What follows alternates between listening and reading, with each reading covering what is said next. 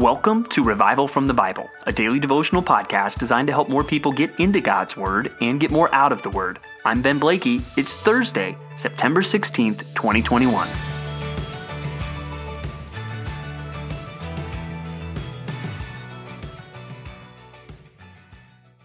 If you are listening to this podcast, I hope that you are familiar with the message of the gospel.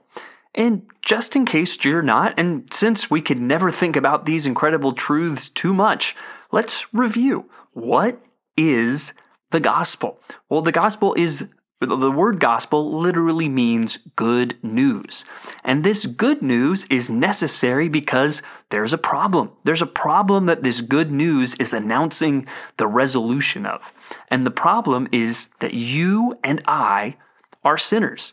And we are sinners who have therefore been separated from our perfect creator, holy God.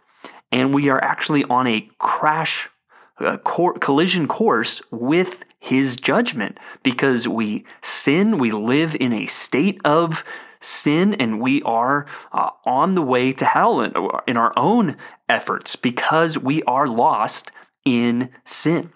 But the good news is that God has made a way to resolve this situation.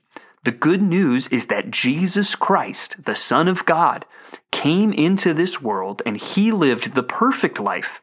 Yeah, that perfect life that you and I have failed to live. And he died on the cross, the Bible says, for our sins. And he died on the cross for our sins in the sense that he took our punishment on the cross. That's what we've already said. You and I deserve punishment for our sin, but Jesus died to take that punishment. And then he rose again. And that resurrection is a stamp of approval from God on his sacrificial act for us. Also, through rising from the dead, he has broken the power of sin and death. We now have the power to live a new life right here, right now. And we have a hope that we too, like Christ, will rise again and live with God forever in a new heavens and a new earth. That is the good news. And in response to this news, God is saying this is a free gift. I want to make a trade with you where you give Jesus your sin and the penalty that it deserves, and he gives you his perfect life. What a good deal. That's why it's called good news. And all we have to do to respond to this, he calls us to repent and believe, to turn from our sin and to put our faith in Christ. It's not based on works and trying to make up for all the wrong that we have done or by doing this long list of things to earn points with God. No, it's in a moment, transferring our trust from ourselves to Christ as our Savior and our Lord, and we can be saved. What a glorious message. And more than just a glorious message, in some ways it is a simple message. A child can understand the basics of this message, and some it might take longer to truly grasp the realities of their own sin and what it really means to follow Christ. But the basic message is a simple one and is one that God has called us to respond to, and a message he has called us to proclaim to the world. But the sad truth we have to acknowledge today on Revival from the Bible is that many, many people have not responded to the gospel. One problem that we won't focus on as much today is that many people have not heard the gospel, and that should burden us. But also many who have heard it have not responded to it. What are the consequences of failing to believe the gospel? And I want us to stop and to think about that today. And maybe some of you really need to weigh this in your own heart. And we should all consider how this should weigh on us as it relates to other people. But let's start in Hebrews chapter 2, where today we're going to look at verses 1 through 9. And look at how Hebrews 2 starts. It says, "Therefore, in light of this fact that Christ is greater than the angels," which we saw in chapter 1, "we must pay closer attention to what we have heard, lest we drift away from it. For since the message declared by angels proved to be reliable, and every transgression or disobedience received a just retribution, how shall we escape if we neglect such a great salvation? It was declared at first by the Lord, and it was attested to us by those who heard, while God also bore witness by signs and wonders and various miracles, and by gifts of the Holy Spirit distributed according to his will. And so as you see that, really the crux of what I want us to see is in verse 3 there. How shall we escape if we neglect such a great salvation? The gospel is such good news. How in the world are we going to escape if we hear this news and reject it? If we know that there is an offer on the table for all of our sins to be forgiven completely, in full, and for us to have a new life inside of us, if we are to know that and reject it, how in the world are we going to escape? That's really the message here in the beginning of this passage. And it's something that we need to take to heart, and I want you to take to heart. If you're listening to this podcast and you're no doubt familiar with the Word, and you have some desire to be in the Word, and so I would hope that you're familiar with the message of the gospel that we talked about at the beginning of this podcast. Have you really responded to it? Or are you still playing around with sin or with works righteousness or trusting yourself? If so, how are you going to escape if you neglect such a great salvation? Today is the day for you to turn and to put your faith in Christ. I love what it goes on to say later, and it speaks of Christ and just the authority that he has. And after this quote from Psalms, in the middle of verse 8, it says, "Now in putting everything in subjection to him, he left nothing outside his control. At present, we do not yet see everything in subjection to him. But we see him who for a little while was made lower than the angels, namely Jesus, crowned with glory and honor because of the suffering of death, so that by the grace of God he might taste death for everyone." And so there we see Christ right now. We don't see him reigning on this earth, but it's going to happen, as we talked about yesterday. But now he is crowned with glory and honor because of what he has done. And then we see kind of already the substitutionary nature of what he did, that he might taste death for everyone on the cross. What an amazing message. May we respond in faith. Now, how do we think about those that don't respond? I mean, it's foolish to not respond to the gospel. We see a world surrounded by so many people who are not responding to the gospel. And so as we think about that, let's look now at Luke chapter 19, verses 41 through 48. And remember, the scene is the triumphal entry. And Jesus, he is not even in the city yet.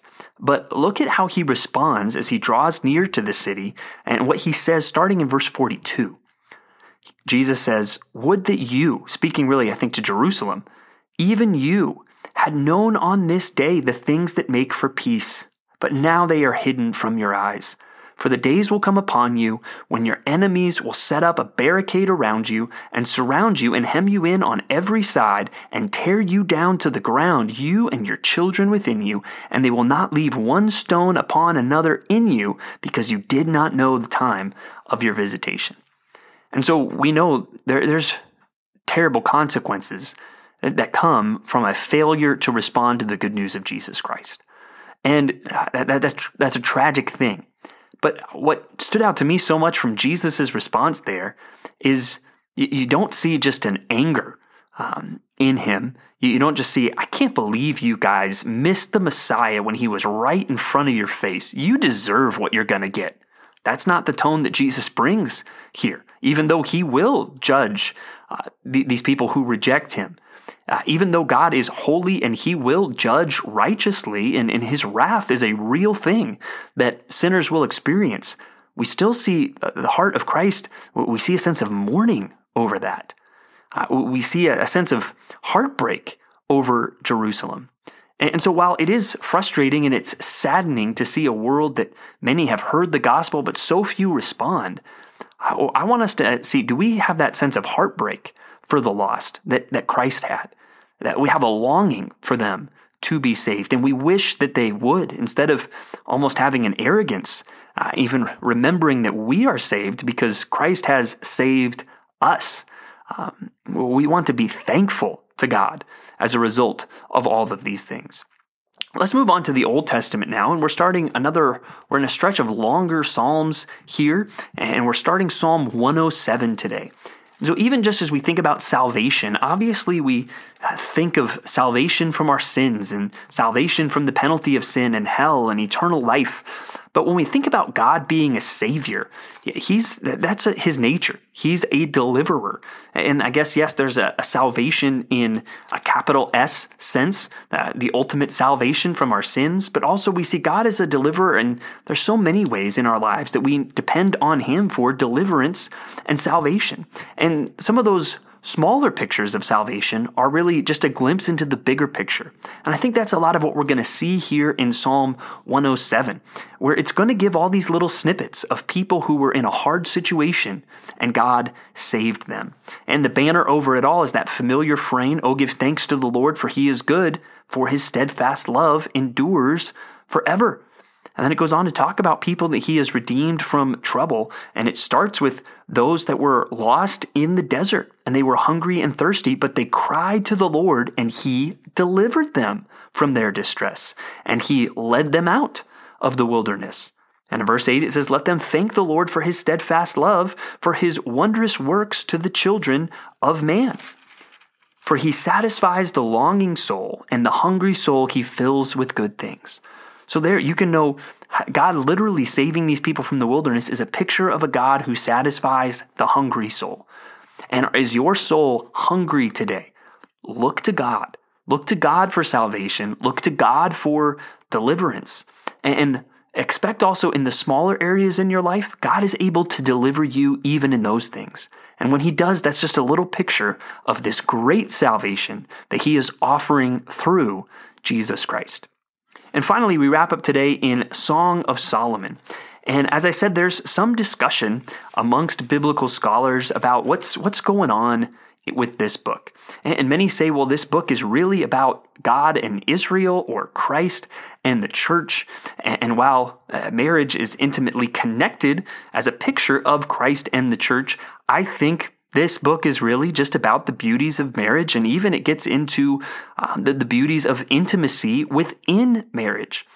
And I would like to offer just today's reading as Exhibit A in my case as to why I think this is talking about physical intimacy, and is specifically Exhibit A. If you want to just look again at chapter 7, verses 6 through 10, and break down for me all the ways that that's describing Christ and the church to us. Even the one commentary I was reading along through the Song of Solomon that's trying to compare this all to Christians and pursuing God and the love that we have with Christ, it conveniently skipped over and did not comment on chapter 7, verses 6 through 9. And I think it's just passages like this that convince me this is really, I think, about the beauty of marriage.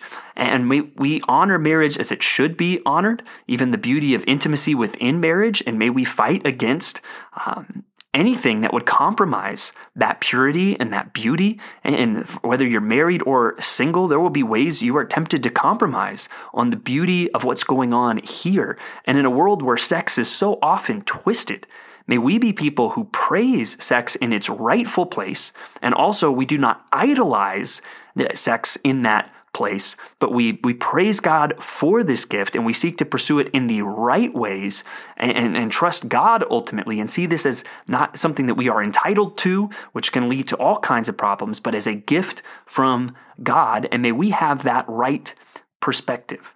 But today, I hope reflecting on the gospel has really encouraged you. If you have not responded to the gospel, how are you going to escape if you neglect such a great salvation? And also, just think about the lost around you, and may we be burdened for them like Christ was for Jerusalem. Thanks for digging into God's Word with me today on Revival from the Bible. For more resources, check out revivalfromthebible.com. To learn more about Compass Bible Church Treasure Valley, go to compassbible.tv. The grace of our Lord Jesus Christ be with you.